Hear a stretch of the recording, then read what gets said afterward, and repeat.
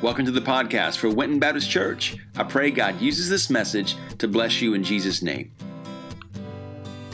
I'm not very mechanically inclined. That's why we have awesome individuals in our church like Stephen and Chris, and they just can look at something and put it together like that, right?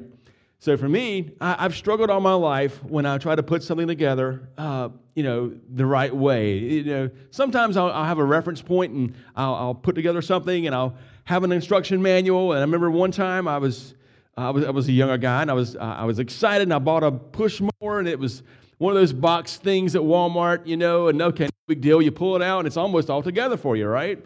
And so it had an instruction manual, and I started to put the wheels on, of all things. You think wheels are simple, right? You put the wheels on, and it's okay. And for me, yes, leave it to me. Derek puts the wheels on backwards. I put the wheels on backwards. Oh, I got you here. And I had the instruction manual, but I thought I could do it without the instruction manual. Just looking at it, I put the wheels on backwards, and I had to start over again. Now, if I had paid attention to the instruction manual in the first place, I'd be okay.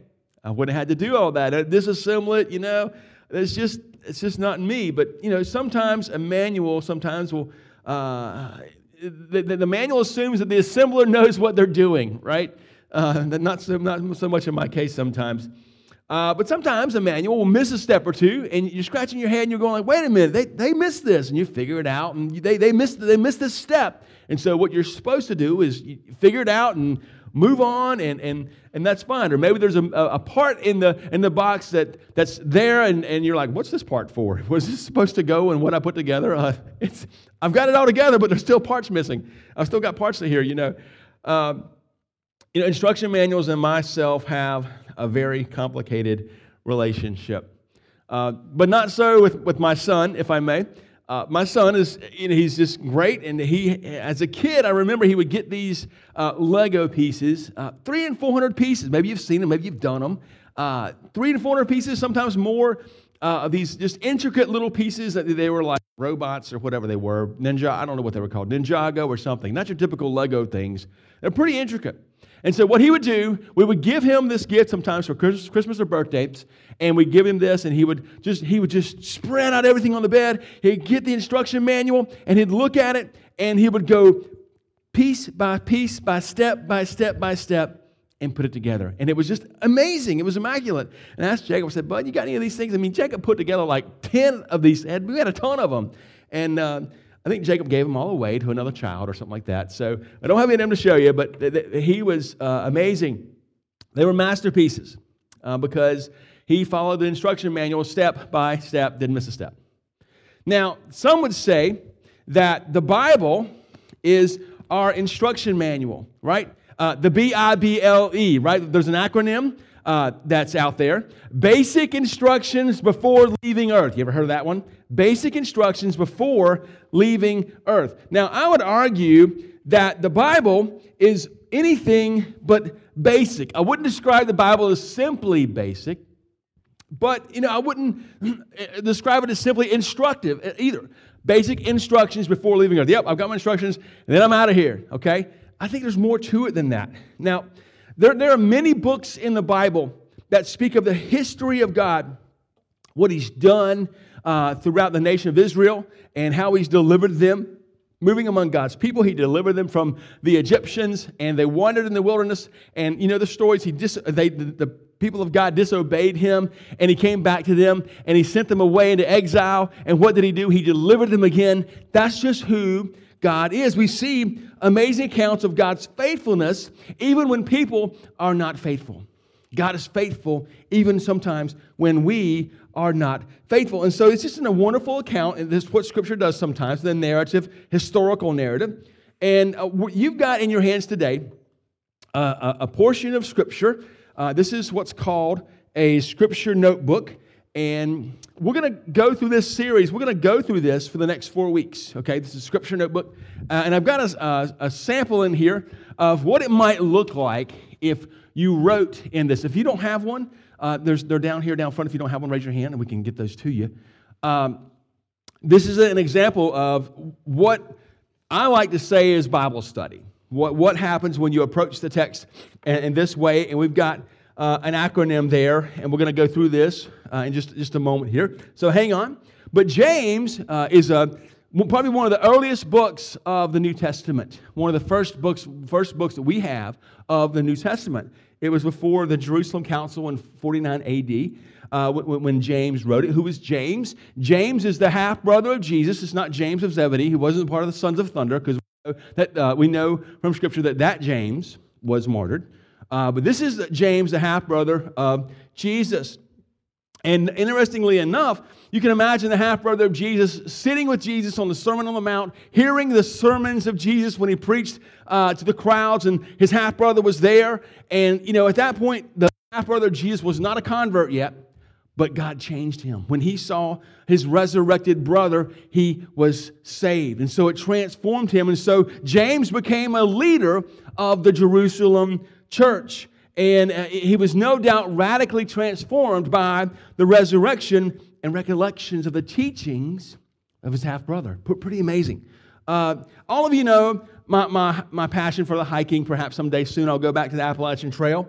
And I remember early in my time with hiking, I bought this T-shirt. I was into T-shirts. Maybe you're into T-shirts. You go there to an event or whatever. Maybe you all have tons of event T-shirts, and each summer or you go through your closet and you're tossing that one, or I don't need that one anymore. That was last year. I don't need that T-shirt. And so I used to keep all these T-shirts that I had.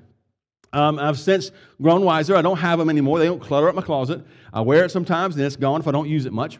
But there's this one T-shirt that I had for so long. And I got it because it was kind of cool at the time.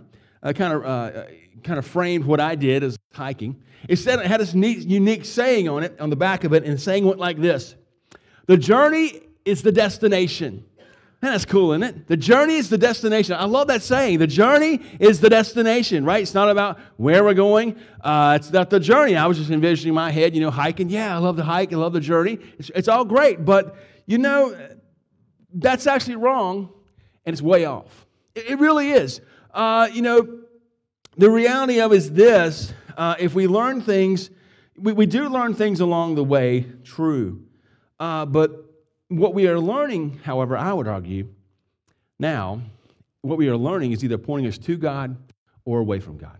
We're on a journey, but that's either pointing us to God or away from God. And I believe that God wants us to see Him along the way. He wants us to have as many God sightings as we can. God moments, God sightings. Wow, God, you did that for me. Wow, God, you created that. Wow, God, look at that sunset. That's amazing. Look at that sunrise. That's a God moment. That's a way along the path of our journey, or road, if you will, that God is trying to get our attention. It points to the fact that we are moved to worship God. Even our conscience bears witness to God. If you're not, God has put it upon your heart. If you're not into church, or, it's been a while, God, you still know right from wrong. Okay, that's amazing. All of us in here can say that. That's an incredible witness of the existence of God. The Scripture says, "The fool has said in his heart, there is no God." To say that there is no God is to really simply be foolish, because we have all these arguments around us that simply point to God. And the existence of the law is one of those things that point to the fact that we have a creator. We have a God who exists. A moral law suggests a moral law giver, and someone who is infinitely higher than us. Only someone like that could produce a law, a moral code. And so this is called the natural law argument. So along this journey, yes, we're learning, but it's pointing us to a destination. The journey's not the destination. We're headed somewhere. Believe it or not, yes, we are. We're headed somewhere at the end of the story. At the end of this life, we're headed somewhere. We've got a destination to go to. And so this journey is pointing us somewhere. The journey isn't itself God, but we want to get to where God is. Amen? We want to be there where God is. Where is God? God is in heaven. We long to be with God. Creation is broken. Look at the news. I don't watch the news anymore. It's so depressing sometimes. We see that creation is broken.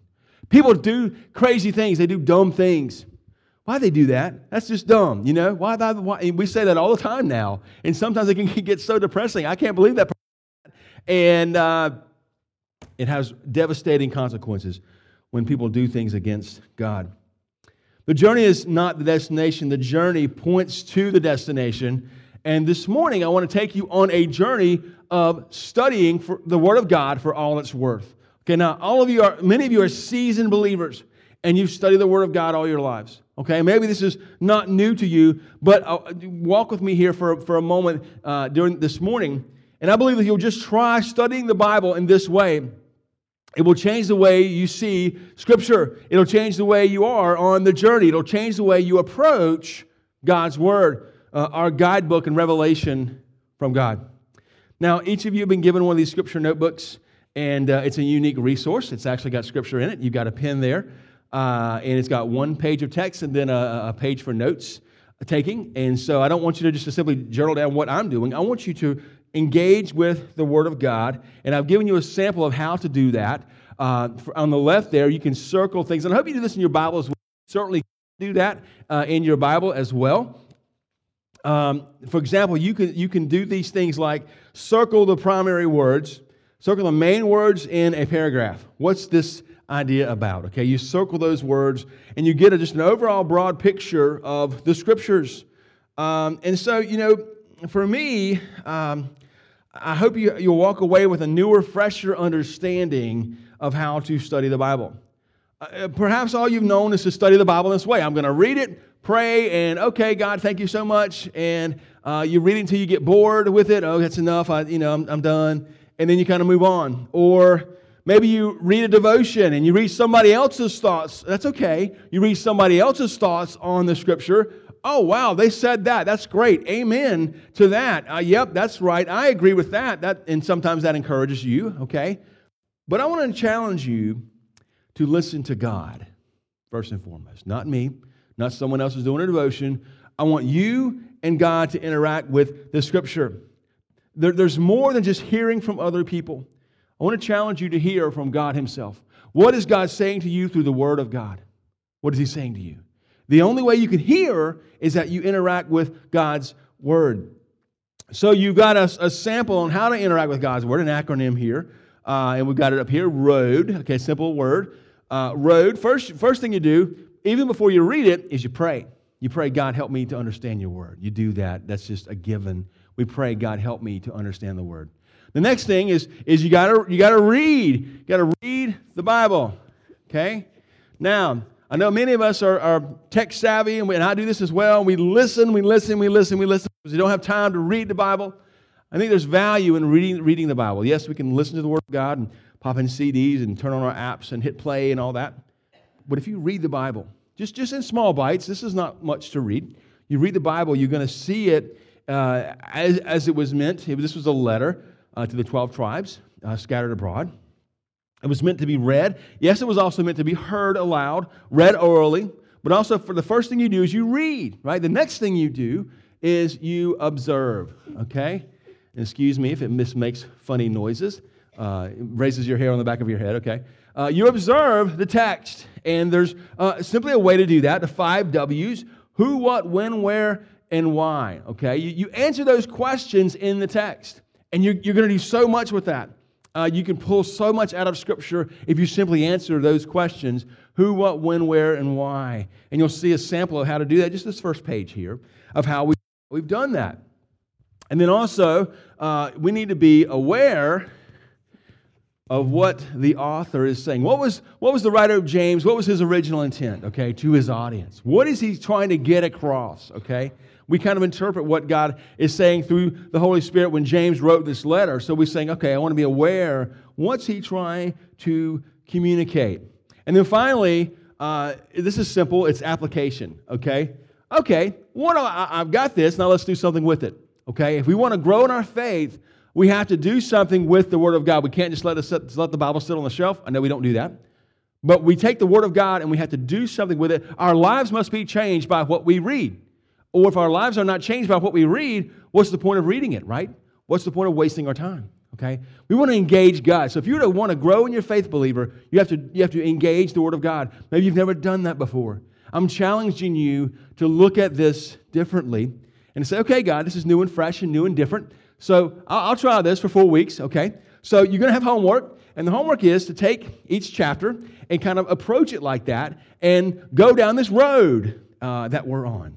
I want to challenge you to do that pray about it, to read, to observe, to be aware, and to know what to do. And so I'm intertwining a sermon in the midst of this. It's kind of like Sunday school for Sunday worship, very, very unique. But so this morning we're going to look at the James chapter 1, and we're going to kind of highlight that, if you will. And so I want to understand this. James is so jam-packed with small, bite-sized truth, right? It's kind of like the book of Proverbs. It really is. It's almost like the book of Proverbs, where Proverbs has these small little sayings, and you take them in, and you're like, wow, that's deep. I can use that. James is a very practical book. We can walk away, and we can literally say, okay, yes, I know I need to not be angry anymore. Yes, I know that I need to go to God for wisdom and not doubt and have faith. These are practical things. James is a very practical book. But it's convicting. It slaps you in the face and says, oh, you need a change. And it does me. It's so convicting. It's the Holy Spirit convicts me and says, yes, I need to change that in my life. It's not just, don't do this. Oh, that's for somebody else. No, that's for me. God wants me to change. This is His Word. This is how He's maturing me. That's the first part of this passage. God is wanting to mature us all. If we are growing in our faith, we're going to know more about Scripture. It's not just knowledge, but we grow more in love with Jesus. We grow more in love with God, and we become more like Christ and less like the world. You see, there's always a purpose to the going through of the trials that we face. There's a purpose in that. James 1:12 says this: "Blessed is the one who endures trials, because when he has stood the test, he will receive the crown of life that God has promised to those who love Him." Okay, so there's a truth here we must accept. With humility and grace, the Christian life is not a bed of roses, okay? It's not. It's simply not. You're not going to have a happy life all the time. Things are not going to go smoothly all your life in Christ. You're going to have challenges. It's just not the reality. The Christian life is going to be hunky-dory because why? You're going to be faced with the Word of God. God's truth has a way of penetrating the soul and says, for example, to me, Derek, you need to deal with this. Oh, wait a minute. I'm dealing with that? I need to deal with that? Yes, you do. This is something I want to point out to you in your life that's not right. That's what the Word of God does. It changes us. It provides that tension that makes life uncomfortable.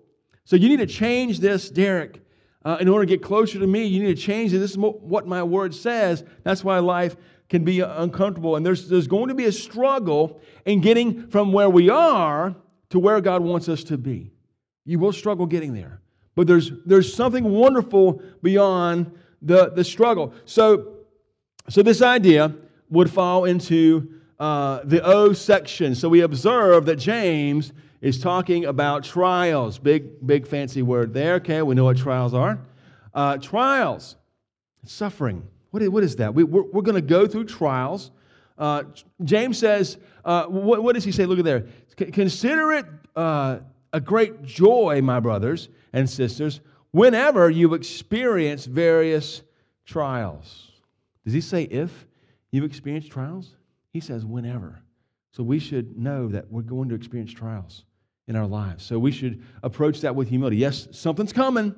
We're going to experience trials. But how do we approach the trials? How do we approach the pain? How do we approach the suffering, the struggle, oh man, I didn't see that coming? God did. So we approach it with an attitude of joy in our lives. We must realize that there's a truth to the trial. Hear me out. There's purpose in the pain. If you're going through a struggle right now, there's purpose. God is not a sick, twisted God that says, yeah, I want you to go through pain. Let me set you up. I'm going to make you suffer. That's not God. That is not God. Okay? God is not the author of evil. Now, James doesn't go into the whys of suffering. He simply doesn't, okay? Broadly speaking. It's not a treatise on suffering and the problem of pain in our lives. There's a book by C.S. Lewis called The Problem of Pain. Great book. Check it out. It goes deep into that. But, for us, we have an understanding that trials, according to what James is saying, produces maturity in our faith. It produces maturity. How? Well, it's simple. It's like James. It teaches us to rely on God. If we're going through the pain, we have to rely on God. Now, we all rely on the weatherman to give us a forecast. That's what we want to. We look to the weatherman. We open up our phone app. What's it going to be like tomorrow? We go in the news. What's it going to be like? We rely on the weatherman to tell us what it's going to be like in the next week or so. So we rely on him. If there's a storm coming, we want to know about it. So we do that. But sometimes you've seen this. The weatherman lets us down in more ways than one. It's literally poured buckets of rain on our parade when the weatherman said it was just going to drizzle. So there's still a tinge of, do I trust this person or not? Do I trust the weatherman? Can I really trust this weatherman and what he's saying? He's got all the nice fancy graphics on the screen. We could do this right here with the green screen. Your weather for the day is partly sunny with a chance of suffering. We could do that. But the weatherman, we don't trust him sometimes. Why? Because we've seen him. He's wrong. He's been wrong. Well, I don't know. It's sunny outside. The weatherman said it was raining. Ha ha. We feel, I'm just going to go on, But for us, with God, you can trust him that you will have storms. We don't like that, do we? It makes us feel uncomfortable. God, the weatherman says, yes, storms are coming. You're going to have storms. Okay, so what do you do with that? The comforting part here is that God has a purpose in your pain. God has a purpose that we cannot yet see. God's going to protect us from the storm. God will tell us to take shelter in the storm. We can be ready for the storm. You might not say, you might say this, God, hey, I'm ready for my ship to come in. I'm ready for life to happen. I'm ready for things to get started in my life. God, why aren't things going good in my life? I'm really ready, God, to get beyond this. I'm ready. Let's get out of the gate. I'm ready for things to happen in my life. God, I'm stuck. I want to get unstuck. What does God say? He says, be patient. For you know that the testing of your faith produces endurance, and let endurance have its full effect so that you may be mature. You can circle that word mature, see there, and complete, lacking in nothing. Lacking in nothing. God says, trust me. Wait on my timing. God says, I want to do a work in your life. God, I'm ready to be healed. This is taking too long. God says, be patient in endurance. You say, though it's painful, I didn't create the pain, your body's broken, and that kind of thing. I want to be with you through the pain. I want you to be aware of my presence in your life more than ever. It's what God's Word's revealing to us. Now, we all know that there are no atheists in foxholes. They're just not. Why? Because you are at a complete and utter end, and you're begging for your life. God, and what do you say? God, help me. You know that nothing else outside of the intervention of a supernatural power can save you, so you all of a sudden have a quick faith in God to save you. In Matthew 14, 29 through 31, we see this moment in Peter's life. Jesus told Peter to come out on the water. And it should be up on your screen in just a moment there. He said this. I'll read it, verse 29. He said, come. And climbing out of the boat, Peter started walking on the water. Well, that's pretty cool. And came towards Jesus. But when he saw the strength of the wind, he was afraid. And beginning to sink, he cried out, Lord, save me. Immediately, Jesus reached out his hand and caught hold of him and said to him, you of little faith, why did you doubt? You see, a lot of us are going through a storm right now, and it's a test. Jesus is testing us. What do we do? Yes, it's okay to reach out your hand and say, Jesus, save me. I need your help right now. I can't do this on my own. Jesus acknowledges our lack of faith, yes. We need to understand that we need Jesus. If we endure trials in this life, we will indeed receive the crown of life. That's what James is saying. We're going to receive the crown of life. If you endure, you're going to receive the crown of life. Verse 12 there. That God has promised to those who love Him. There's a reason for the journey. There's a purpose in the pain. We need to trust God through the trials of life. But there's always a promise in knowing, there's a promise from knowing God's goodness. James 1 and 16 through 17 goes on. He says this. You want to flip the page. You can do homework on this. It says, don't be deceived, my dear brothers and sisters. Every good and perfect gift is from above, coming down from the Father. Another translation says, from the heavenly lights, from the Father of the lights, who does not change like shifting shadows. So in the first part of James, we see that God is not the bad guy. He's not the bad guy. God's not that evil, mean person in the sky trying to shoot down lightning bolts on you. If you mess up, oh, I messed up. I better take shelter. God's going to strike me dead. No, that's not going to happen. God loves us. He loves His creation. He disciplines us when we go against Him. God is not, James said, He's not the one that tempts. God doesn't tempt you. God didn't make me, it wasn't God's fault that you sinned. You were carried away by your own evil desires. But James says this, God is good. God is good. Every good gift comes from the Father of the heavenly lights. So James wants for us to know that He is good. In the midst of this pandemic, in the midst of the tragedies we see almost daily on the news, we need to hear the truth, do we not, church family, that God is good? God is good. God is still on His throne. In the midst of what we're going through, we can rest assured, yes, we can rest in the goodness of God. The promise of God is He will not change His goodness. Aren't you so glad? He's not going to change. Things are swirling around you. God doesn't change. He's still good. Evil cannot stop the goodness of God. It cannot. Sin cannot stop the goodness of God. We have gifts from God all around us. We just have to look harder. God, where's the gift in this pain? Where's the gift? We got to look harder. Sometimes we just can't see them in the midst of the pain. God's goodness is in His gifts to His creation. God knew that we would have to struggle a lot in life. And a lot of times, watch this, struggling is kind of like eating, right? Did you know that when you eat, you have to struggle? What do? You have to bite down. You have to chew a little bit. I'm thinking of the delicious pork butts that we had. So, they're not chewy or anything, but you have to bite down. So when you stick that in your mouth, something has to happen to it. I don't want to get too gross here. You have to bite down and chew and have to go through a struggle. You work pretty hard to get the food you just put into your mouth into a good condition that your body will receive it. But when you do, something happens. You're like, wow, that tastes good. That's so savory. And that's just so good. Making you hungry right now. I hope not.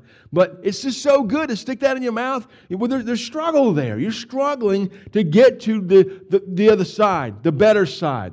Psalm 34:8 says this, taste and see that the Lord is good. And I've always kind of zoomed past the taste and see and, yep, God's good. Amen. God's good. Okay, the Lord is good. Good food, good God. Let's go. Let's eat. Got it. But watch this. When you take a bite of food, you struggle.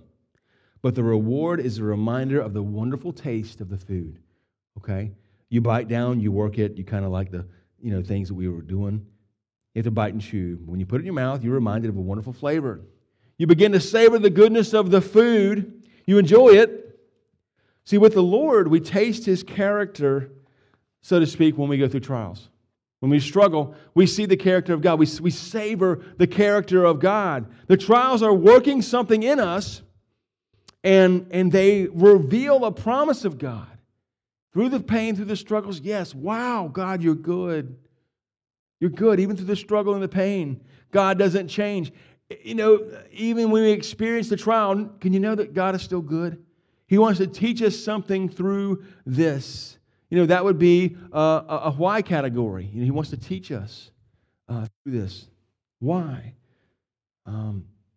Why is this? He wants to teach us, okay? So we write this down. Teach, observe, this is part of the why. Okay, you like that? Teach. God wants to teach us something. There's a promise in the pain. And Paul went through this. We know about this story. Paul had this thorn in his side. He wrote about this in Scripture. Paul struggled. He was not absent from pain in his life. We don't necessarily know what the struggle was.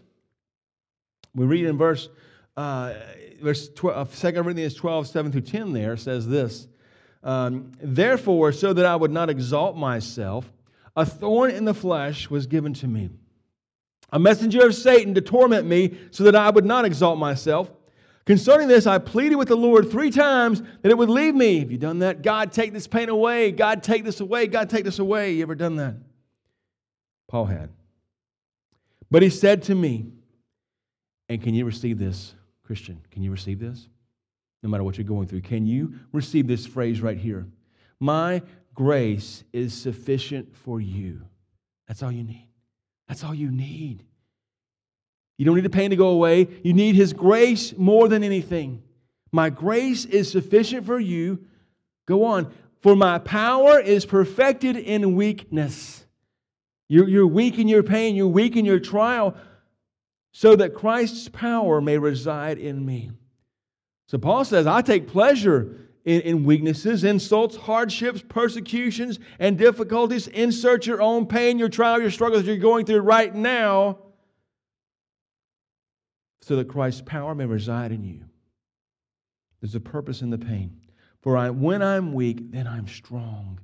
Can you hang on to that? When I'm weak, God, I'm so weak right now, but that makes you so much stronger. You're a God who is strong. You're a God who can help me. You've got a God who can lift me up out of the storm.